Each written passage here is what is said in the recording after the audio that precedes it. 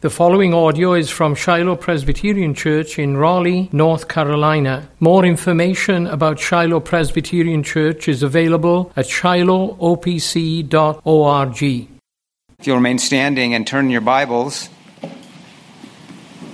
to the Gospel of Matthew. We're in chapter 18. Matthew 18, this is page 823 if you're using the Pew Bibles.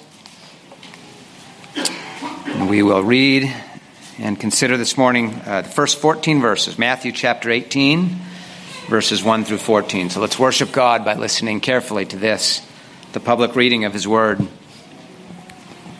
At that time the disciples came to Jesus, saying, "Who is the greatest in the kingdom of heaven?" And calling to him a child, he put him in the midst of them, and said, "Truly I say to you, unless you turn and become like children, you will never enter the kingdom of heaven. Whoever humbles himself like this child is the greatest in the kingdom of heaven. Whoever receives one such child in my name receives me. But whoever causes one of these little ones who believe in me to sin, it would be better for him to have a great millstone fastened around his neck and to be drowned in the depth of the sea. Woe to the world for temptations to sin, for it is necessary that temptations come, but woe to the one by whom the temptation comes. And if your hand or your foot causes you to sin, cut it off and throw it away. It is better for you to enter life crippled or lame than with 2 hands or 2 feet to be thrown into the eternal fire. And if your eye causes you to sin, tear it out and throw it away. It is better for you to enter life with 1 eye than with 2 eyes to be thrown into the hell of fire. See that you do not despise one of these little ones, for I tell you that in heaven their angels always see the face of my Father who is in heaven. What do you think? If a man has 100 sheep and one of them has gone astray, does he not leave the 99 in the mountains and go in search of the one that went astray? And if he finds it, truly I say to you, he rejoices over it more than over the 99 that never went astray. So it is not the will of my Father who is in heaven that one of these little ones should perish." Amen. Thus far the reading of God's Word. Let's seek His blessing. Let's pray.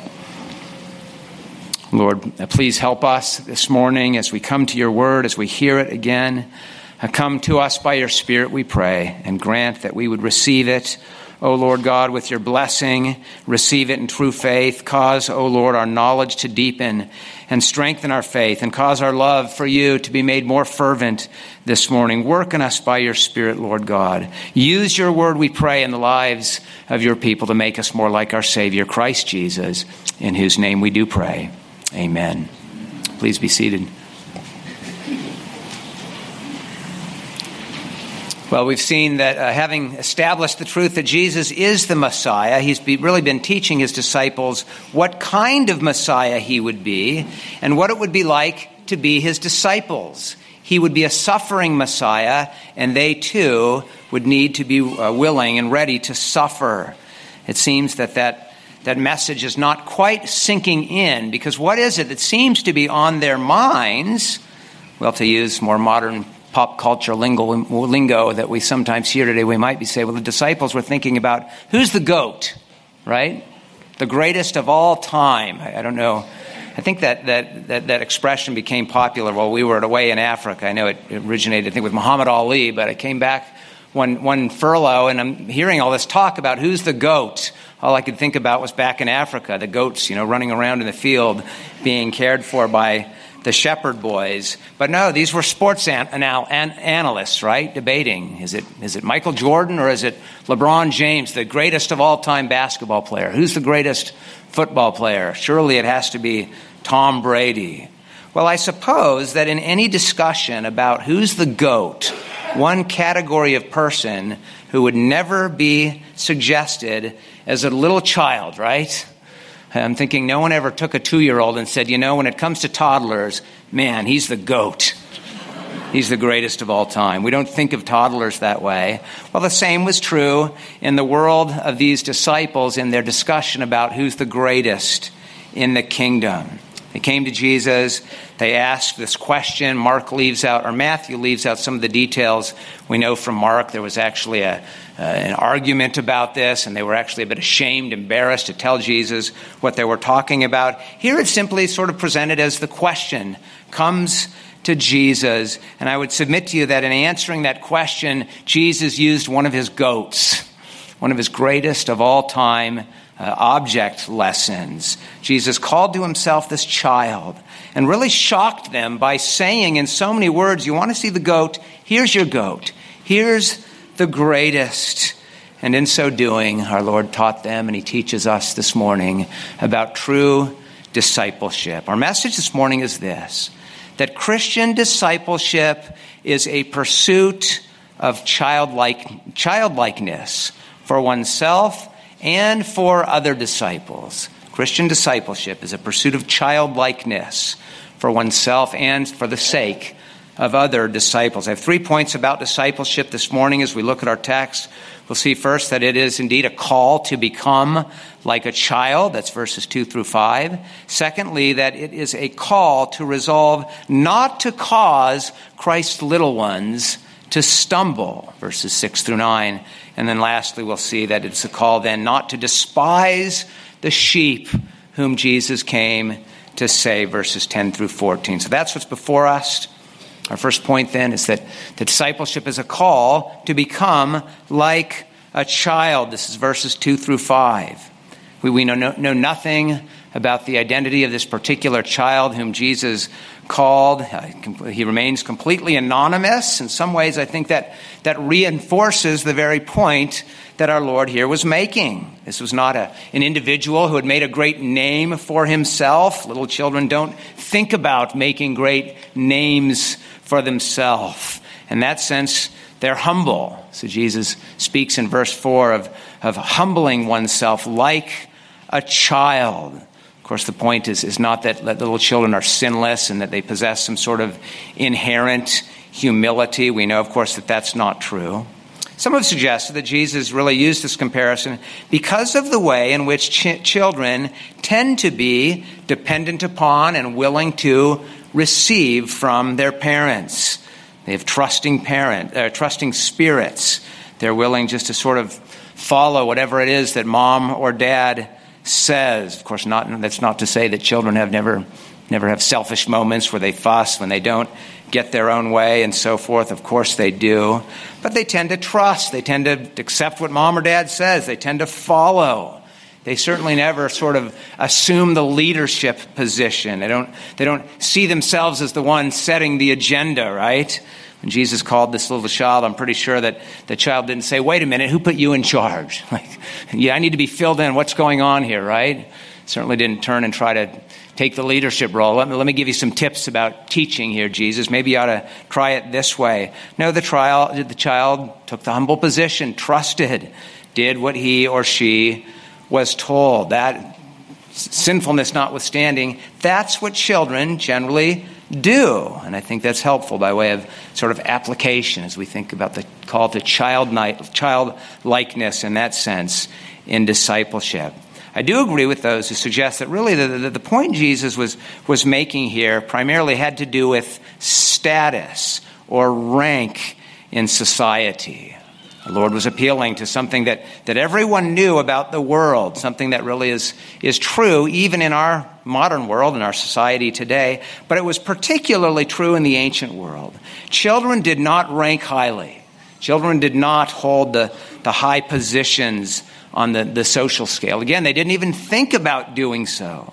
Even the son of Caesar, you can imagine when he was a 1-year-old, just learning to walk, you could have placed him right there with the other 1-year-olds, even the 1-year-olds of the slaves, and he wouldn't have thought himself any different.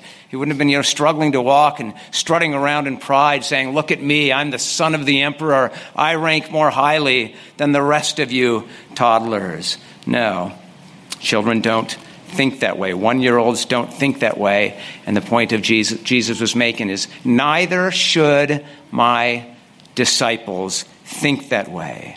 Sadly, it seems that the disciples themselves were thinking that way in some ways. In some ways, in the context, we might find it understandable that they did. Remember what we saw last time back in chapter 17 and verse 26, where Jesus made the point that technically speaking, he should not have been required to pay the temple tax. He talked about the special privileges of those who are sons of kings. So in some ways, I suppose it's understandable that the minds of the disciples might have gone to what might be their special status, what might be their rank in the kingdom as those who are the immediate disciples, the ones closest to the great Messiah King. Perhaps they quickly forgot what we learned from Jesus. As the Son of the King of the universe, Jesus, yes, he quite rightly could have claimed exemption from that temple tax, but Jesus surrendered the right. Jesus submitted. Jesus paid the tax. Jesus lowered himself. That was his mission. The truly great one, the Son of God, had become the lowly one. We'll see in 2 chapters, chapter 20, verse 28, that the Son of Man had come not to be served, but to serve and to give his life as a ransom for many. His greatness, his glory would be attained not by exalting himself, but by lowering himself. And that's why at this very moment he was headed to Jerusalem to suffer. We can go back to our introduction to the Gospel of Matthew, and we talked about how the Gospel of Matthew is sort of a continuous narrative involving a geographical progression. This is the story I suggested about the journey of Jesus as the Christ. His messianic work involved a journey from Galilee to Jerusalem, where he would suffer and he would die for our sins. Only then would come the triumphant glory of his resurrection and that resurrection appearance back in Galilee. The journey unto his suffering had to precede his glory, and that's what's going on at this point in Matthew's gospel. Recall the disciples have confessed Jesus as the Messiah. They did so in Caesarea Philippi, the farthest most northern region to which Jesus had taken them, even north of the Sea of Galilee. And now he was journeying to Jerusalem. Of course, the journey took him through his own home region, Galilee. And we recall that Galileans did not hold the high place on the social scale. Galileans were not the great ones in the kingdom, so to speak. They were not highly regarded by the Jews of Judea. Jesus was a Galilean. This is the gospel of Jesus of Nazareth. And all of this speaks so powerfully to the truth that Jesus was not journeying to Jerusalem to be counted the greatest, not to be treated as a king. His journey would take him to the cross. And of course, we remember well that this needs to be seen in the broader context. The gospel is the story of the great one, the king of all of creation, God himself, who had left his heavenly glory to become a man, to dwell in this lowly, sin-cursed world, and indeed to become the lowliest of all. Elsewhere, Jesus would say, if you want to be great in God's kingdom, learn to be the servant of all. Well, Jesus showed himself to be the great one. He would attain to the true greatness by showing himself to be the servant of all. The greatest of all became the lowest of all. And so what were the disciples doing at this point in thinking about who was the greatest? Well, really, they were headed in the wrong direction, weren't they? Going in kind of the opposite direction of Jesus. How fitting it was then that Jesus told them what must happen. Don't miss the gravity of the moment, the power of the words here. This is one of those truly I say to you moments. In fact, we see that in verse 3, don't we? Truly I say to you, unless you turn. Think about that. I'm going this way. You're going that way. You'd better turn around. In thinking about who's the greatest, you are not following me. You are not following the path that leads into the kingdom. Indeed, as verse 5 shows us, such self-exaltation is so contrary to Christ that it is not receiving him. To refuse the way of the child, as it were, is to refuse Christ and his path of humble, suffering obedience. And so Jesus said, unless you turn and become like children, you will never enter the kingdom of heaven. You need to turn. You need to become what this child is like. You need to make a conscious, deliberate choice to become what children are naturally like, not in terms of their sinfulness, but in terms of their humble, lowly position, their humble status. You must humble yourself and take the lowest place. Be ready to be regarded as the lowliest. The call to Christian discipleship is a call to become like a child. Now, what that looks like then is spelled out wonderfully in the next 2 points. We see, secondly, then, that it is a call to resolve not to cause Christ's little ones to stumble. This is verses 6 through 9, really introduced by verse 5. Those words, whoever receives one such child in my name receives me. So the call is not simply to receive Christ, not simply to receive and to value highly him and his humble, submissive, childlike obedience. This is a call also to receive those who belong to him. We see that the focus in this section really is not so much on individual discipleship. It really focuses our attention on the corporate aspect of discipleship. Those who receive Christ are joined together with others who likewise receive him. And here Jesus is telling his disciples, you are receive one another in my name. That is, receive and treat one another as you would receive and treat me. We know the sad truth, don't we, that for those little ones, it doesn't take very long for them to grow up and begin treating each other not so well, right? Very easy for little children to treat each other unkindly, to make fun of one another. Adults as well. We can easily act like children in a bad way, not a good way. Well, Christian, we need to listen to this. Children, as well as adults, you are to receive, you are to treat one another as you would treat Christ himself. When you treat one another, when you treat others kindly, when you act in such a way as to suggest that you think you are better than they are, you're treating Jesus as if you think you're better than he is. And you cause others to stumble. And no true disciple of Jesus would ever purposefully go up, and can you imagine Jesus walking along and you put out your foot or throw out a stick and purposely made him trip?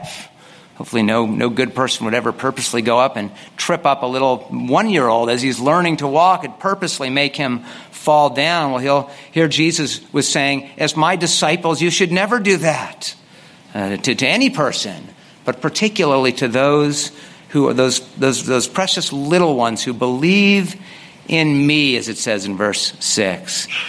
In the context, these were powerful words, weren't they, as they were directed particularly to the 12, the apostles, those who had the very important work of rightly shepherding the sheep on the path of following Christ rightly. Jesus was telling them that in adopting this who's the greatest mindset, they were in danger of driving the sheep away from Christ, causing the little ones to stumble, scandalizing them. The Greek word there used for a cause to sin is skandalizo. It can mean to cause to stumble. This is the verbal form of the word which Jesus used when he rebuked Peter, you recall, back in chapter 16 and verse 23. Remember how Jesus said, "Get behind me, Satan. You are," he said, "you are skandalion. You are a hindrance or a stumbling block to me." Peter had rebuked Jesus for speaking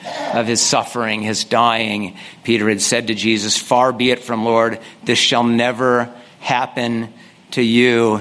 We can say that Peter had sought to cause Jesus to sin, to stumble on his messianic mission. He had sought to hinder, to obstruct Jesus on his path from going to the cross. Well, in our text, Jesus was warning against committing the very same sin against the disciples of Christ, the sin of tripping up disciples, obstructing them on their path of following Jesus and his path of childlike humility. And just note the strength of the warnings here as we see as verse 6 continues there. You'd be better off having a great millstone fastened, strapped around your neck and being thrown in, made to drown way down in the depths of the sea. What a horrifying thought.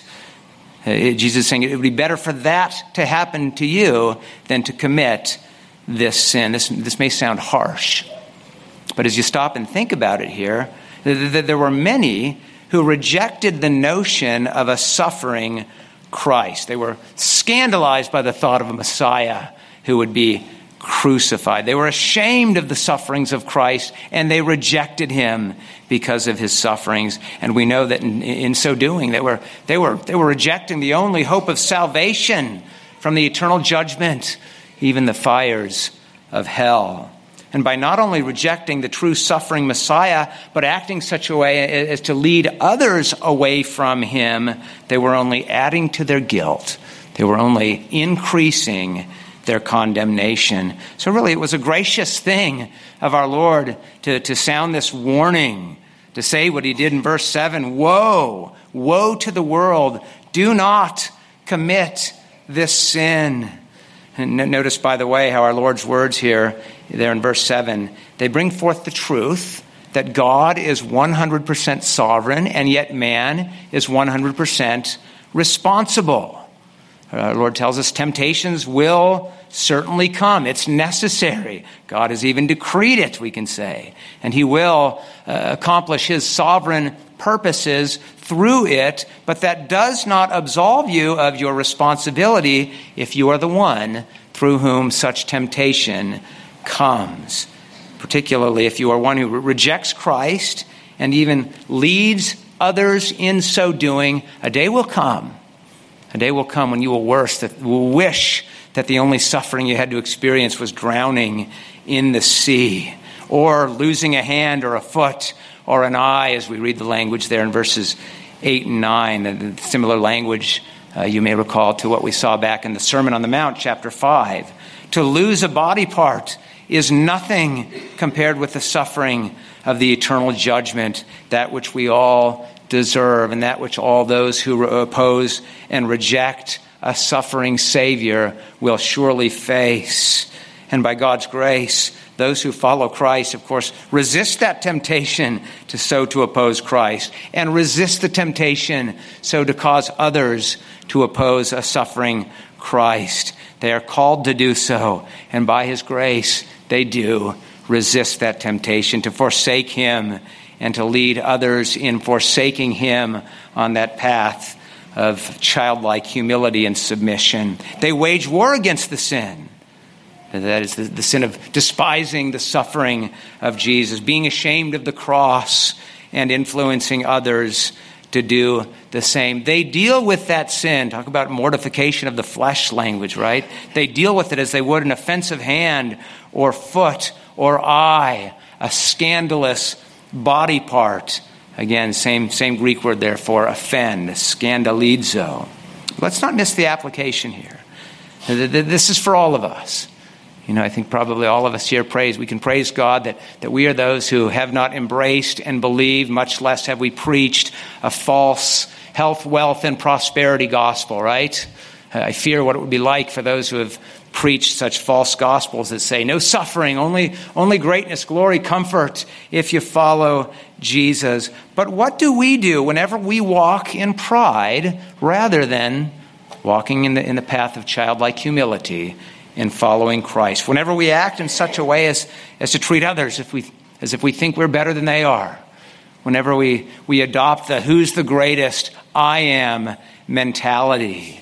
And whenever we do that, we are not following Christ. We are not acting in the best interest of our own souls, and certainly not acting in the best interest of the souls of our brothers and sisters. We are, by poor example, tempting Christ's little ones, the disciples, to forsake the path of humility and suffering, to forsake that path of following Jesus. And brothers and sisters, to whatever extent we found ourselves doing that in our lives, the Lord calls us this morning to repent and forsake that sin, to forsake ourselves as we look to Christ and we turn to him afresh in faith.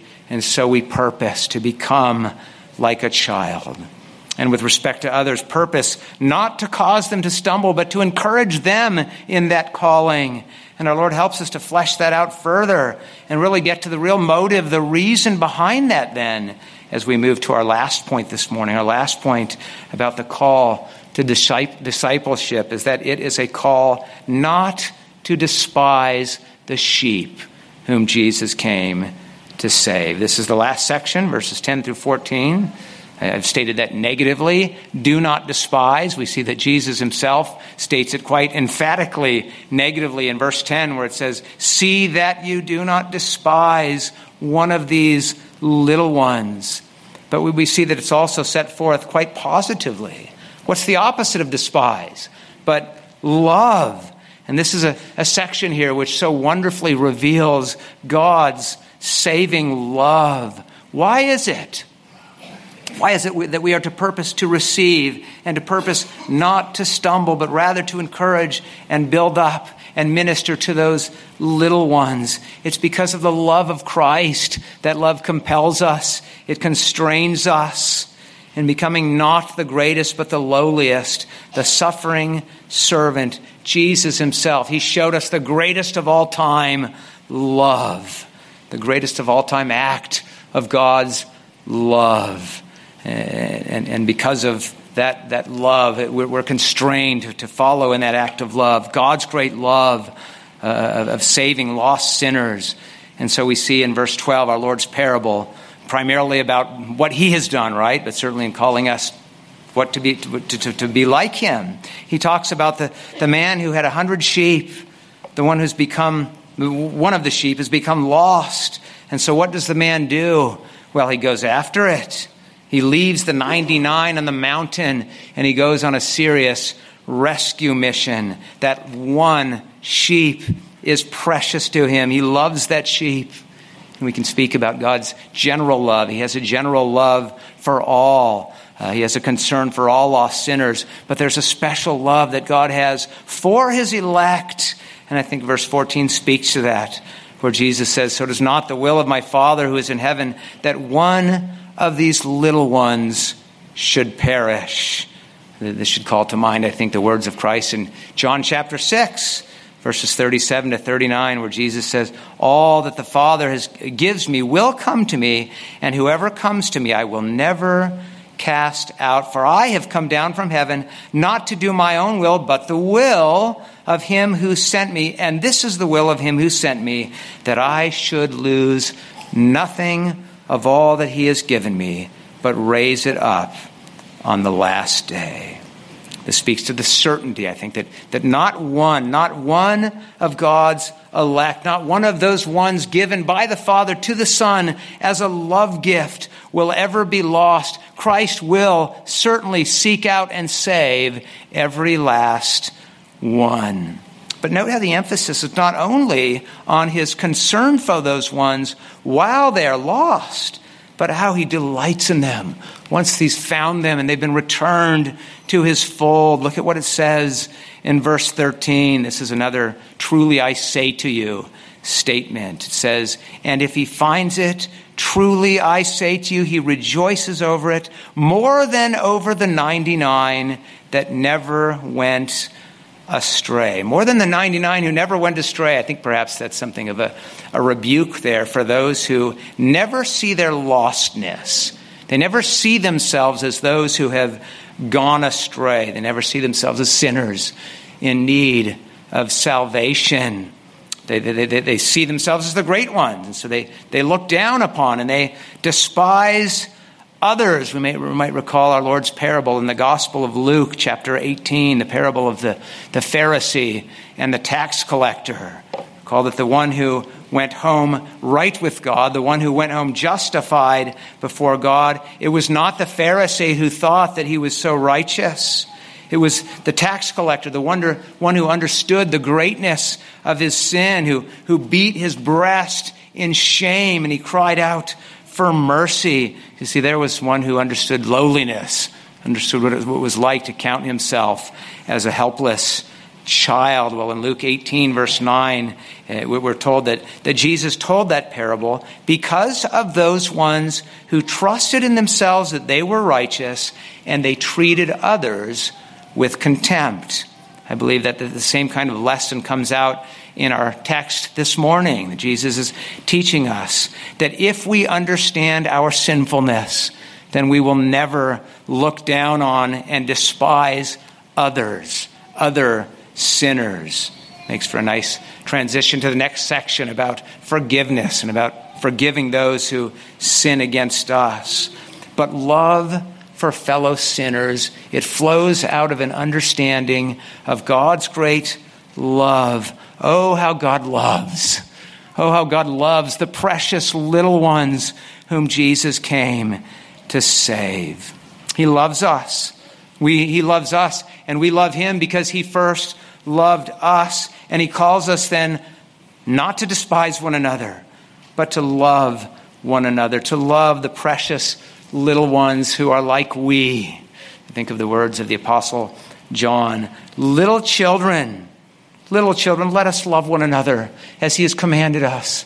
And with that love with which he has loved us, the world will not love us.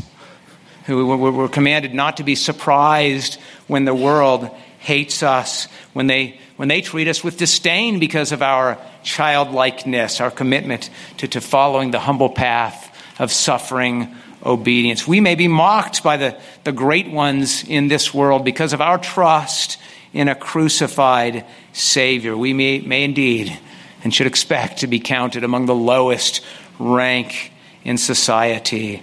But we're happy so to be counted when we remember that Christ loves us and it's enough for us. In fact, look at what we're told in verse 10. I skipped over verse 10. Amazing words here.